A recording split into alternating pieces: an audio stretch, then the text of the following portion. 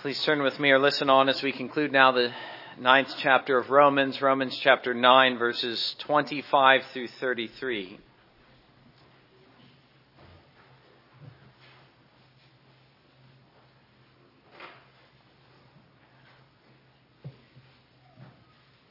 Romans chapter 9, verses 25 through 33. Hear God's word. As he says also in Hosea, I will call them my people who were not my people, and her beloved who was not beloved. And it shall come to pass in the place where it was said to them, you are not my people, they shall be called sons of the living God. Isaiah also cries out concerning Israel, though the number of the children of Israel be as the sand of the sea, the remnant will be saved. For he will finish the work and cut it short in righteousness, because the Lord will make a short work upon the earth. And as Isaiah said before, unless the Lord of Sabbath had left us a seed, we would have become like Sodom, and we would have been made like Gomorrah. What shall we say then? That Gentiles who did not pursue righteousness have attained to righteousness, even the righteousness of faith. But Israel, pursuing the law of righteousness, has not attained to the law of righteousness. Why? Because they did not seek it by faith, but as it were, by the works of the law. For they stumbled at that stumbling stone, as it is written, behold, I lay in Zion a stumbling stone and a rock of offense, and whoever believes on him will not be put to shame. And let us pray together. Gracious Father in heaven, we thank you once more for your word, and we acknowledge to you that we need you to open it to us. We sit at home and we read our Bibles, and at times we confess we struggle to understand it. We need you to illumine it, and we especially pray now at the time that we've read it together corporately, that through the preaching you might use this means of weakness to open up your word to us in the power of your Spirit. And so we ask this in Jesus' name, amen. Well, we've concluded what is some of the highest theology, really, that one can find in all of Scripture. We would have to look to Ephesians to find anything comparable to what we've just read in Romans chapter 9. We have considered God's free sovereignty in the salvation of man. As he chooses one, so he rejects another. He's God, we're not. Who are we to question him? That's been the discussion so far.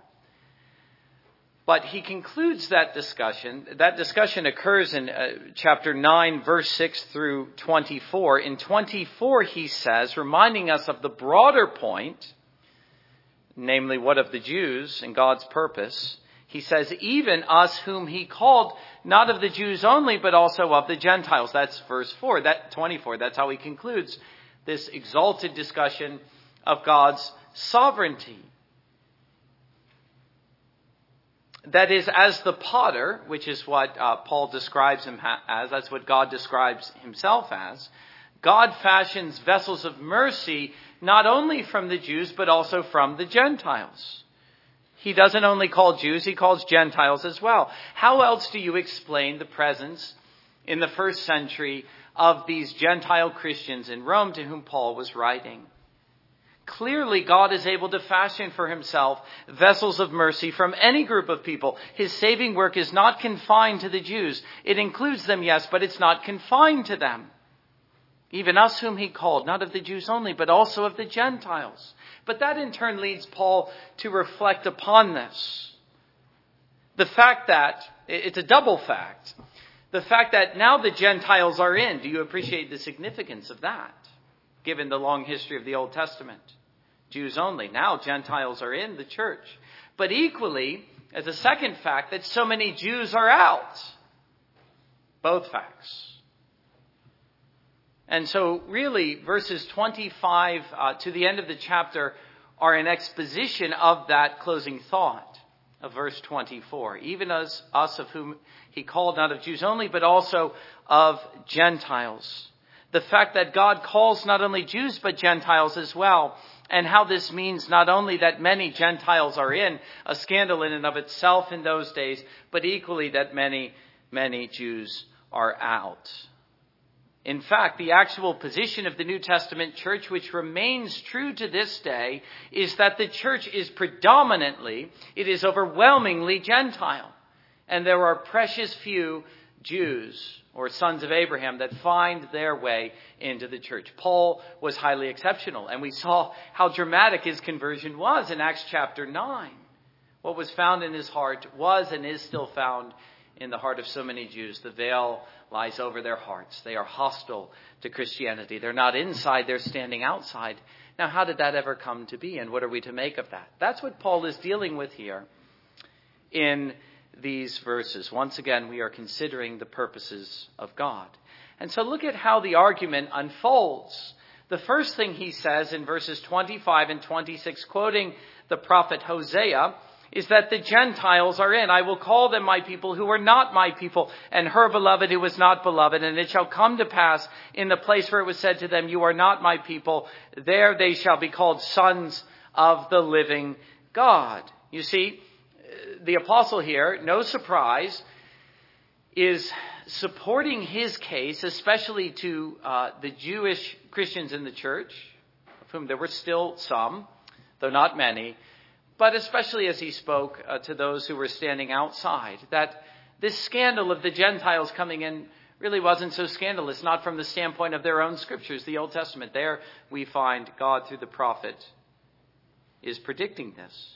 Merely by considering the Old Testament scriptures, we see how unsurprising it was that as a matter of prophetic fulfillment, that God should call the Gentiles and include them in his purposes. I'm reminded here of what Richard Sibbes said in the little book, The Bruised Reed. It isn't a book on prophecy. You know that if you've read it. Nevertheless, he says this in the book. He says, the faithful Jews rejoice to think of the calling of the Gentiles, and why should we not joy to think of the calling of the Jews?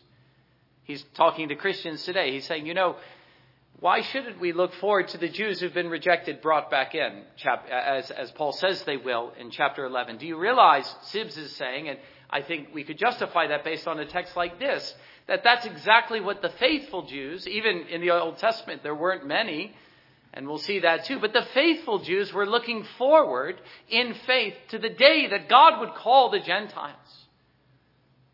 They weren't anxious about it, they were excited about it.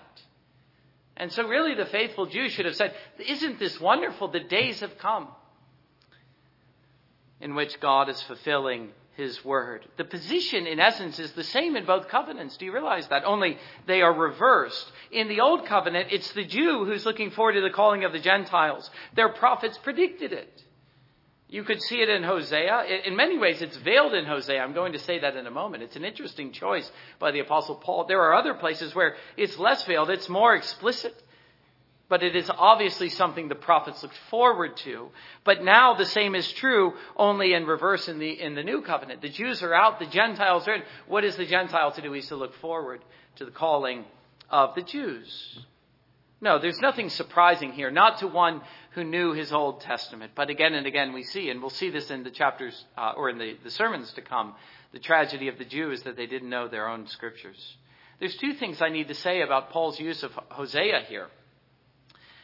One is the way that he employs Old Testament prophecy, and the same can be said of Isaiah when we come to that next.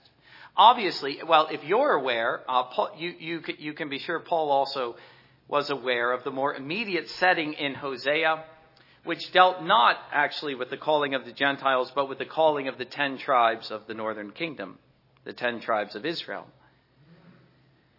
That's what God is speaking about here through his prophet. And yet, if we understand how prophecy works, we will understand why Paul takes the liberty of expansion, if I could call it that way. The Apostle Paul understands, as I think the faithful Jew would have understood, that there are very often, if not always, I don't want to speak that in such a short strain. I'll just say very often in the prophets, there are multiple points of fulfillment, not just one. There are immediate points of fulfillment, but there are also there are more ultimate and final points of fulfillment. One of the ways that I could make this point is that if you confine the fulfillment of the word of the prophets to the Old Covenant, you're probably missing something very important. The Apostle Paul is saying, yes, of course, I know. He doesn't even need to say it. I know that Hosea was speaking to those in his own day, but do you realize he was also, along with all the prophets, looking forward to something that God would do in the New Covenant? And we can easily see how these words could apply not only to the northern tribes of Israel, the northern kingdom, but how they found their fulfillment in the calling of the Gentiles in the New Covenant. In fact, the reading on its own, apart from the context of Hosea, more naturally applies to the Gentiles. We don't read this on its own of speaking of the 10 tribes of the northern kingdom. It really reads like God is speaking of the calling of the Gentiles. I will call them my people who were not my people. Oh, and as this was true in Hosea's day, so it's true in our own. That's what the apostle is saying. And he's saying it under the inspiration of the Holy Spirit. The Holy Spirit is saying, here is one of the fulfillments of my word through the prophet. But the other thing is that though it might seem obvious, I'm trying to make it seem obvious. It ought to have been obvious that to the Jew, this was something God was going to do. He was going to call the Gentiles. How could any Jew have missed that? It was obvious, in fact, in what God said to Abraham. This prospect of worldwide blessing through the Jews. It could never be confined to one nation, but through one nation, God would bless the world. How did they miss it? Nevertheless, Paul is acknowledging, obvious though it ought to have been, it wasn't obvious. And the reality is that for the Jew in that day, and we might even say for the Jew today, there is something ultimately which is scandalous about what God was doing here, in the way in which he was, through the Jews, calling the Gentiles and then rejecting the Jews. There was something not only scandalous, but it was like, as Paul says, a stumbling block. This was difficult for the Jews to accept. It made them not more likely. It ought to have made them more likely, since it was a clear matter of prophetic fulfillment. It didn't make them more likely to receive the message of Christianity. It made them less likely. They said, Paul, your message is against us. It's not for us. We've got to recognize that. And so Paul goes on as the next point to deal with that in the passage which follows, which deals not with the calling of the Gentiles, but the rejection of Israel. Once again, we notice the same principle with regard to the prophecy. Let me read it, though. The number of, the prophet cries out, by the way, concerning Israel. Though the number of the children of Israel be as the sand of the sea, the remnant will be saved, for he will finish the work and cut it short in righteousness, and so on. Again, same principle. Isaiah is predicting something that they would see in his own day. The demise of Israel at the hand of the Assyrians. And yet the same truth could be found in Paul's own day. He found another fulfillment under the inspiration of the Holy Spirit, especially not only here, but in 70 AD. God would bring, as he did through the Assyrians many centuries before, he would bring in 70 AD destruction upon his people of old. He will do so thoroughly, even as he promised.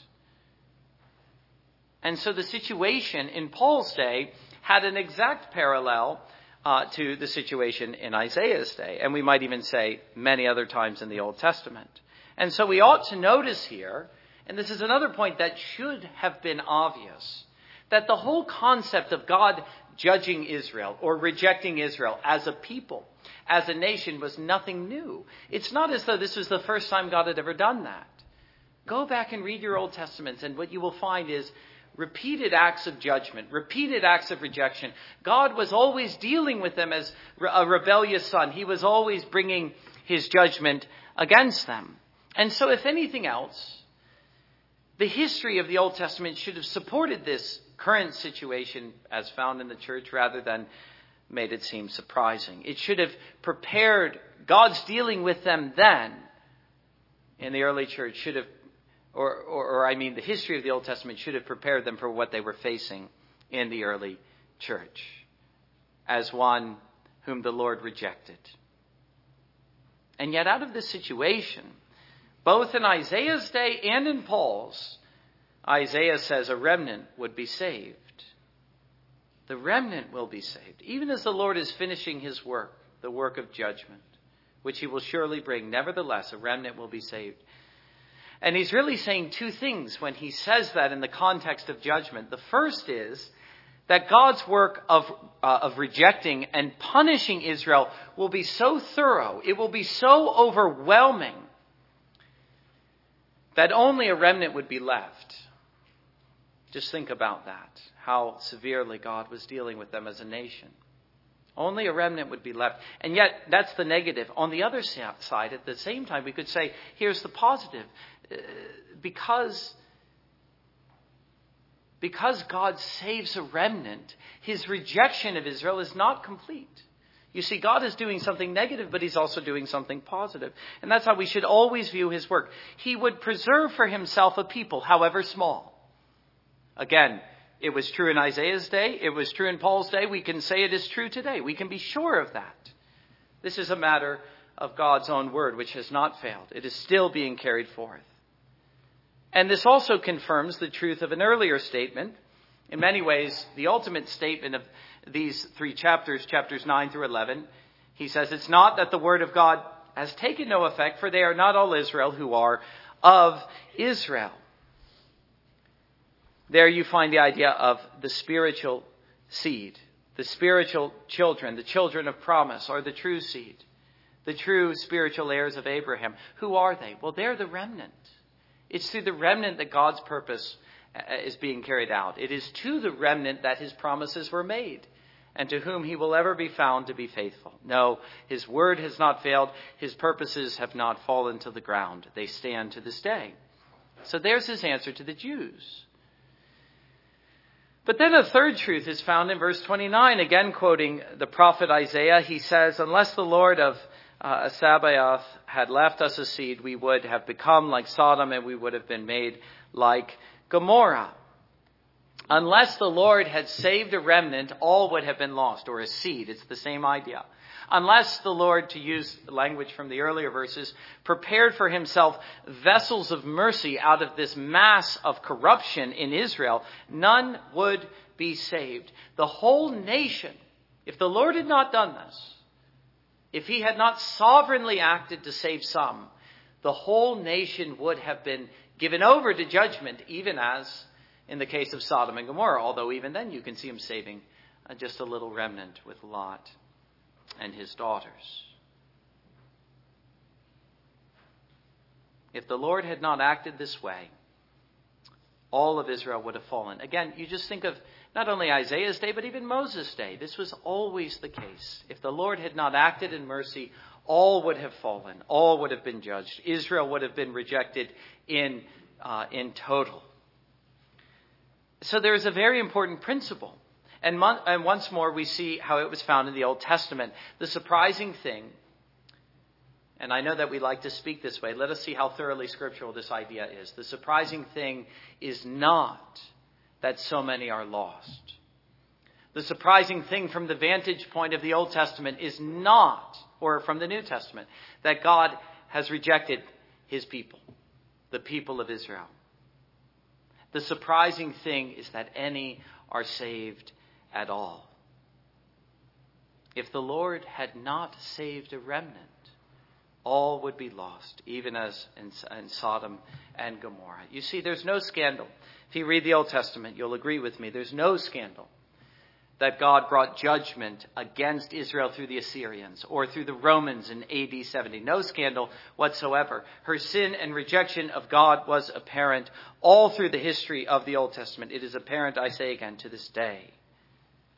But that God would take the trouble in mercy, in love, in grace to save any of them, however small in number, that's the real scandal, if I may call it that. If anything makes you scratch your head and wonder at God's ways, it ought to be that. You ought to think, unless the Lord had saved or left us a seed, we would have become like Sodom. We would have been made like Gomorrah. That's the lesson of history. That's the lesson of Israel. That's the lesson Israel herself ought to have learned. But the simple fact is that a remnant is saved, and all are not given over to destruction. Understand with whom you are dealing, Paul is saying, the Lord. And yes, he's full of vengeance, he's full of wrath, but he's also a God who is disposed to be merciful, as he promised throughout the Old Testament. Because God is gracious and he wills to save a remnant of his people for himself, so a remnant will be saved. And so God's promises and his word and his purposes stand to this day. And the rejection and the sinfulness of his people are not able to knock them over, so to speak, or cause them to fail. And so the position, he says, is this. In verses 30 and 31, you notice he's summarizing the situation. The Gentiles who did not pursue righteousness have attained to righteousness, even the righteousness of faith, verse 30. But Israel, pursuing the law of righteousness, has not attained to the law of righteousness. You notice he's summarizing the situation in answer to the question, what shall we say then? Which is a favorite refrain in Paul's letters. What shall we say then? I could give you a list of places where he says that in Romans. It's his favorite way of dealing with difficulties. What are we to make of this? The reality not only of the words of the prophets, but the situation as was found in his own day. What is the position we're facing? It's this, he says. Again, very simply, the Gentiles are in, the Jews are out, which he states in this thorough way. One of the things that you might notice about what he's saying here is that he's not, though he's seeking to win the Jews, he doesn't minimize the difficulty. He actually maximizes the difficulty deliberately. Here is what he's actually saying, and it matches both the scriptural facts and the historical situation. Several things are said about the Gentiles in verse 30. He says, first, they did not pursue righteousness. Righteousness was not their concern. What is righteousness? Righteousness is conformity to a standard. And what is the standard? The standard is God's law. Now, think about what I was reading in Romans chapter 1. And what you find in Romans chapter 1 is a description of man and sin. And man and sin is someone who has no thought of God. You can find many descriptions of that throughout Scripture. And his soul's or his life's ambition is sin. Constantly he's thinking of sin. He's devising new ways to sin. It's the thing that fills his heart. It's the thing that fills his life.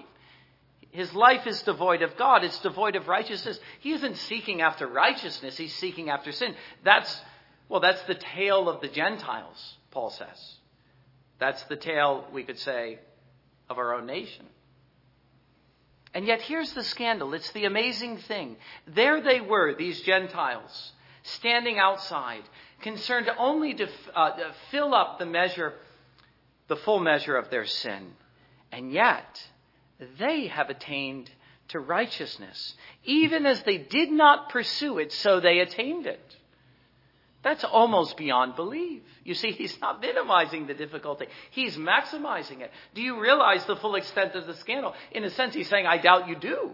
It's even worse than you realize. I understand the difficulty. And yet that is what actually happened. Those who weren't seeking it, those who were opposed to it, are the ones who found it.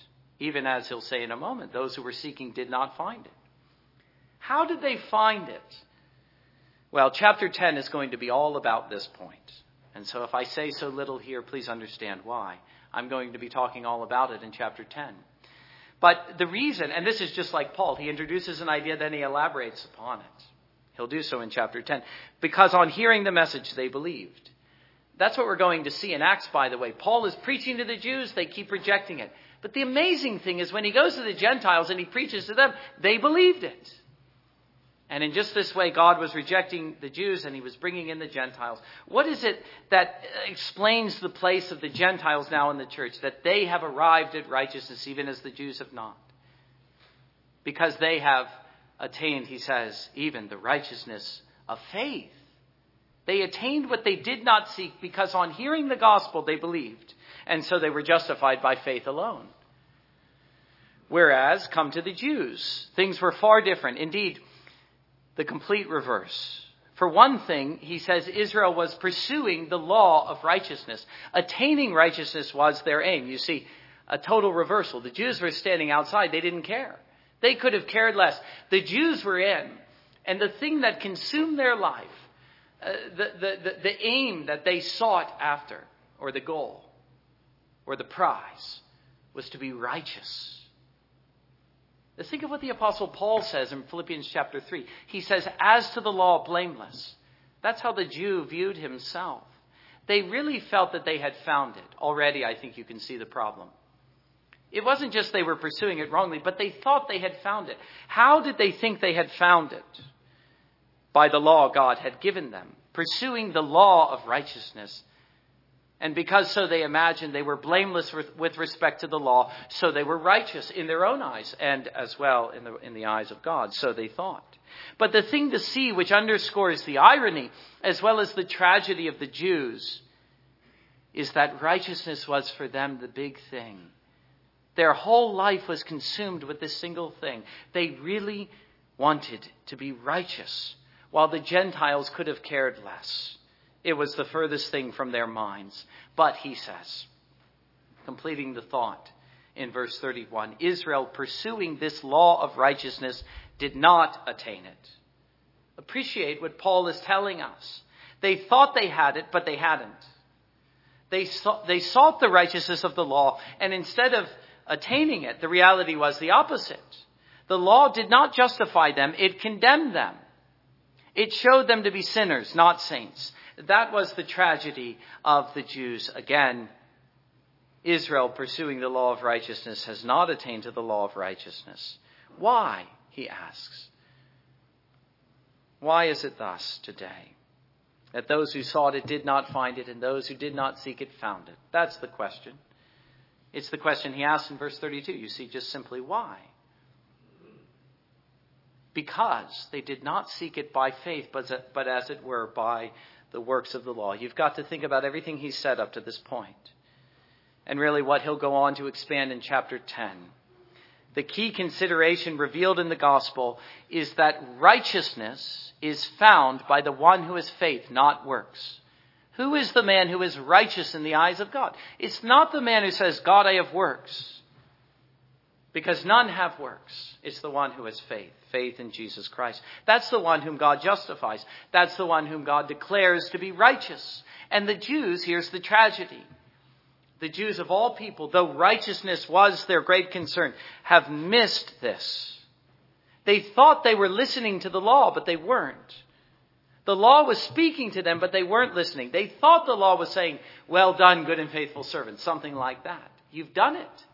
That's what they thought the law was saying. That's not what the law was saying. The law was saying this, Paul says, Romans chapter 3. You are guilty, you are sinful, you are lost.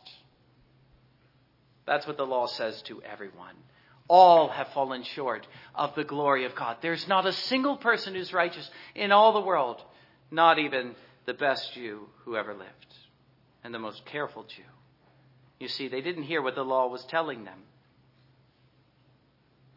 Had they really listened to the law, as Paul outlines it in Romans chapters 1 through 3, they would have rejoiced to hear the message of the gospel. In other words, they would have had faith. But the tragedy is they were still relying on their works. And not only that, they were rejecting the gospel when it was preached to them. They heard in the gospel of God's righteousness. There is the key thought. Righteousness offered to them as sinners is a gift. The gospel says, you're a sinner. You can never be righteous through your own works. And I offer it to you freely as a gift in the person of Jesus Christ. If to anyone who hears the law, for whom the law has truly done its work, convicting, condemning us as a sinner, that's the best news you'll ever hear. Righteousness, the thing I wanted most. Or perhaps the thing I needed, but I never knew it. Like the Gentiles. I wasn't seeking it, but now I see it. It's the thing I need more than anything else to be right with God. And he would offer it to me freely. You would have thought they would have rejoiced to hear this, only they resented the whole notion of righteousness as a gift, as a free gift. Why? Because they thought they were righteous. They thought they already were. And they resented it, and then they stumbled over it. That's what he says next. For they stumbled at the stumbling stone. Look at these Jews pursuing after righteousness, thinking they found it. Soon Paul will speak of their tremendous zeal in doing so in chapter 10. And yet not only did they fail to attain what they thought they had, but when the real opportunity for righteousness, the very thing they sought and thought they had found, when it stood in their very midst, in the person of Jesus Christ, they stumbled and fell. Here was the thing they wanted most, and God was giving it to them. And just as he did so, they stumbled in unbelief. Here's the picture. Instead of Israel in the New Testament Gospels, and I will say again, even to this day, standing upright and righteous, she fell on the stone of righteousness. She's fallen down.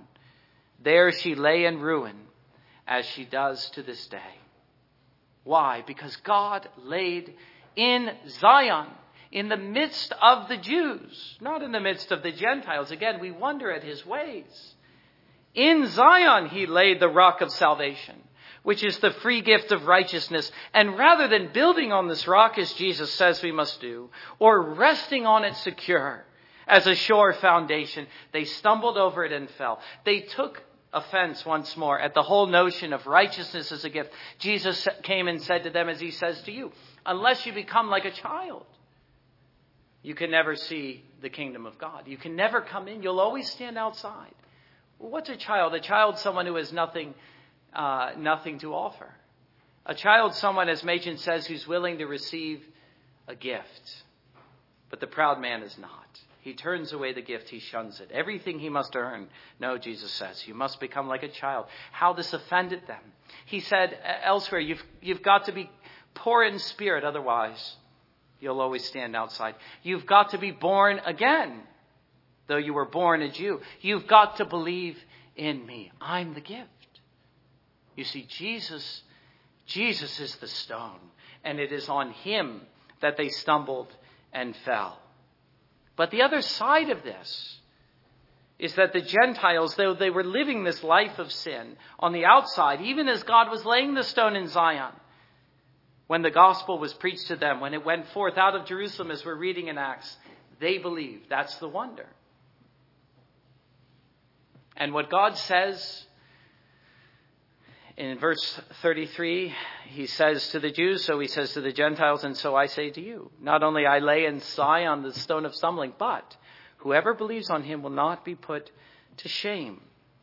The Jews did not believe, so they stumbled and fell. The Gentiles believed, and they were not put to shame. What's the picture? The picture is the Jews have something to be ashamed about. They are going to feel, they may not today, but one day they're going to feel embarrassed that they missed what was so plain and obvious. They're going to be ashamed. But the Gentile, or even the Jew who believes this message, will never be put to shame. He has nothing to be ashamed of, not now and not in the day of judgment. Let me come to 3 points of conclusion. There are 3 big ideas that are conveyed here. And in the chapters to come, we will have opportunity to expand upon them. Although one we've done so extensively, but the other 2 we've yet to do. So if you want me to say more, give me opportunity to do so in the sermons to come. The first is the importance of the doctrine of the remnant, as he states through Isaiah in verse 27 and verse 29. Really, the idea of the remnant is what explains the difficulties we have. If you look at the Apostle Paul here, he was a man in a sense, at least in a fleshly sense, in difficulties. He was mourning over his people. He recognized they were standing outside even as he was standing in. And he was longing that they would come in along with him. And it's similar, I think. I think it's very fair to say that we're in an analogous situation. We look around us and we're in difficulty. We look at the state of our countrymen. We look even at the state of the church and we say, why are things as they are? Why are they not better? What's the answer? That's the question. What's the answer? The answer, at least in part, it isn't the full answer, but is the doctrine of the remnant. And I think a paragraph in one of Martin Lloyd-Jones' sermons is one of the most helpful paragraphs I've ever read. I want to share it with you. He says, the fifth deduction is the question of the significance of numbers in connection with the church and her function. And the answer is that numbers do not matter at all. God preserves a remnant. He preserves a seed. Only a handful, perhaps. It does not matter. We need not be concerned about that. We must not be ashamed of being a remnant, weak and small. This is God's way.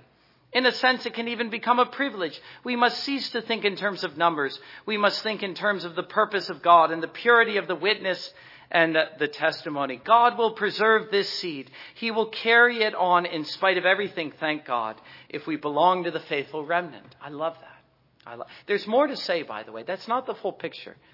But that in itself is a very helpful thing. It's something I think you need to hear. It's something I need to hear. We're all preoccupied with numbers. And that's all right as far as it goes, but it's not the ultimate thing. And very often God works in a contrary way.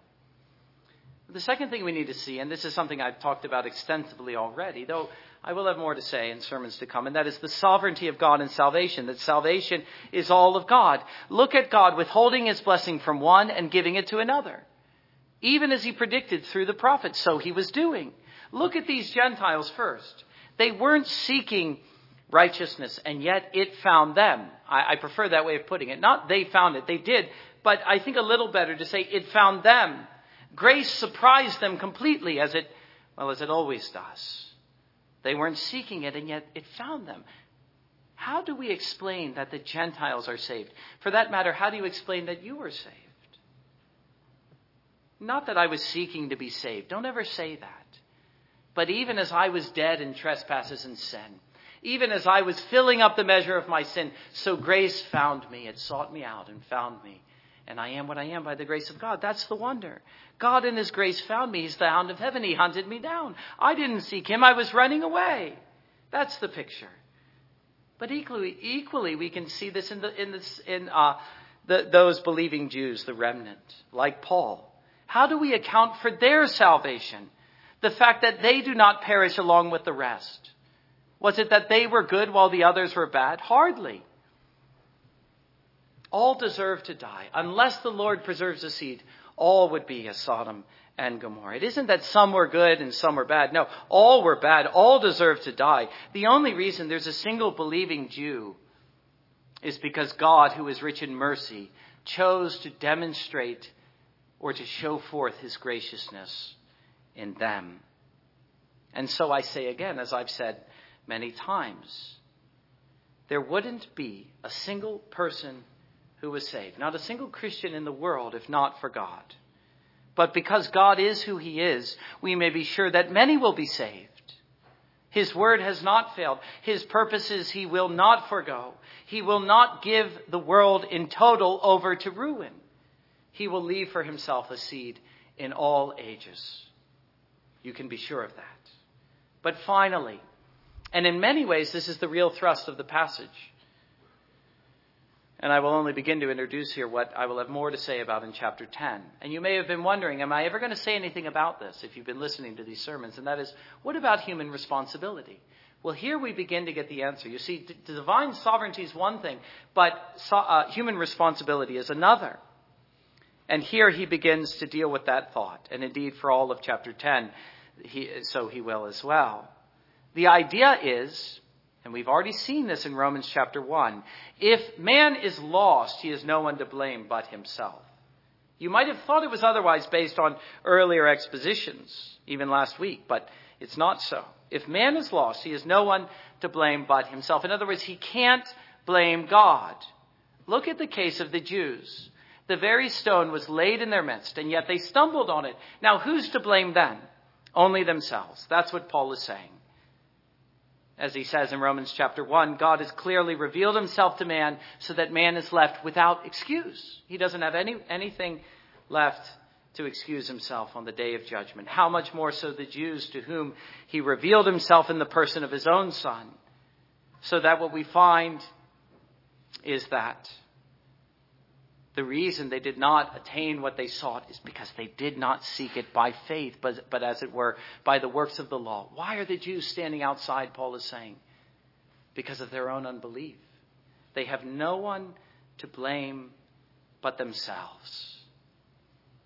Now, it's very important that this doctrine be stated not as a separate doctrine, but alongside the other. In other words, that we deal with human responsibility and God's sovereignty together, however much of a mystery is set before us.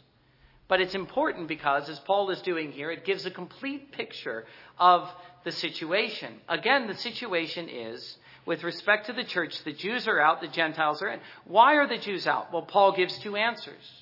along both lines. One, because God has rejected them. That is the side of divine sovereignty. It was his holy will. But that's only part of the answer. The other part, which completes the total picture, is that the Jews are out because of their unbelief. And that's the other side, that of human responsibility. What you see is that neither answer is adequate in itself. Because, as we've seen, apart from God's sovereignty, no one would be saved. Man does not get credit for his faith. You see, that's not how human responsibility works.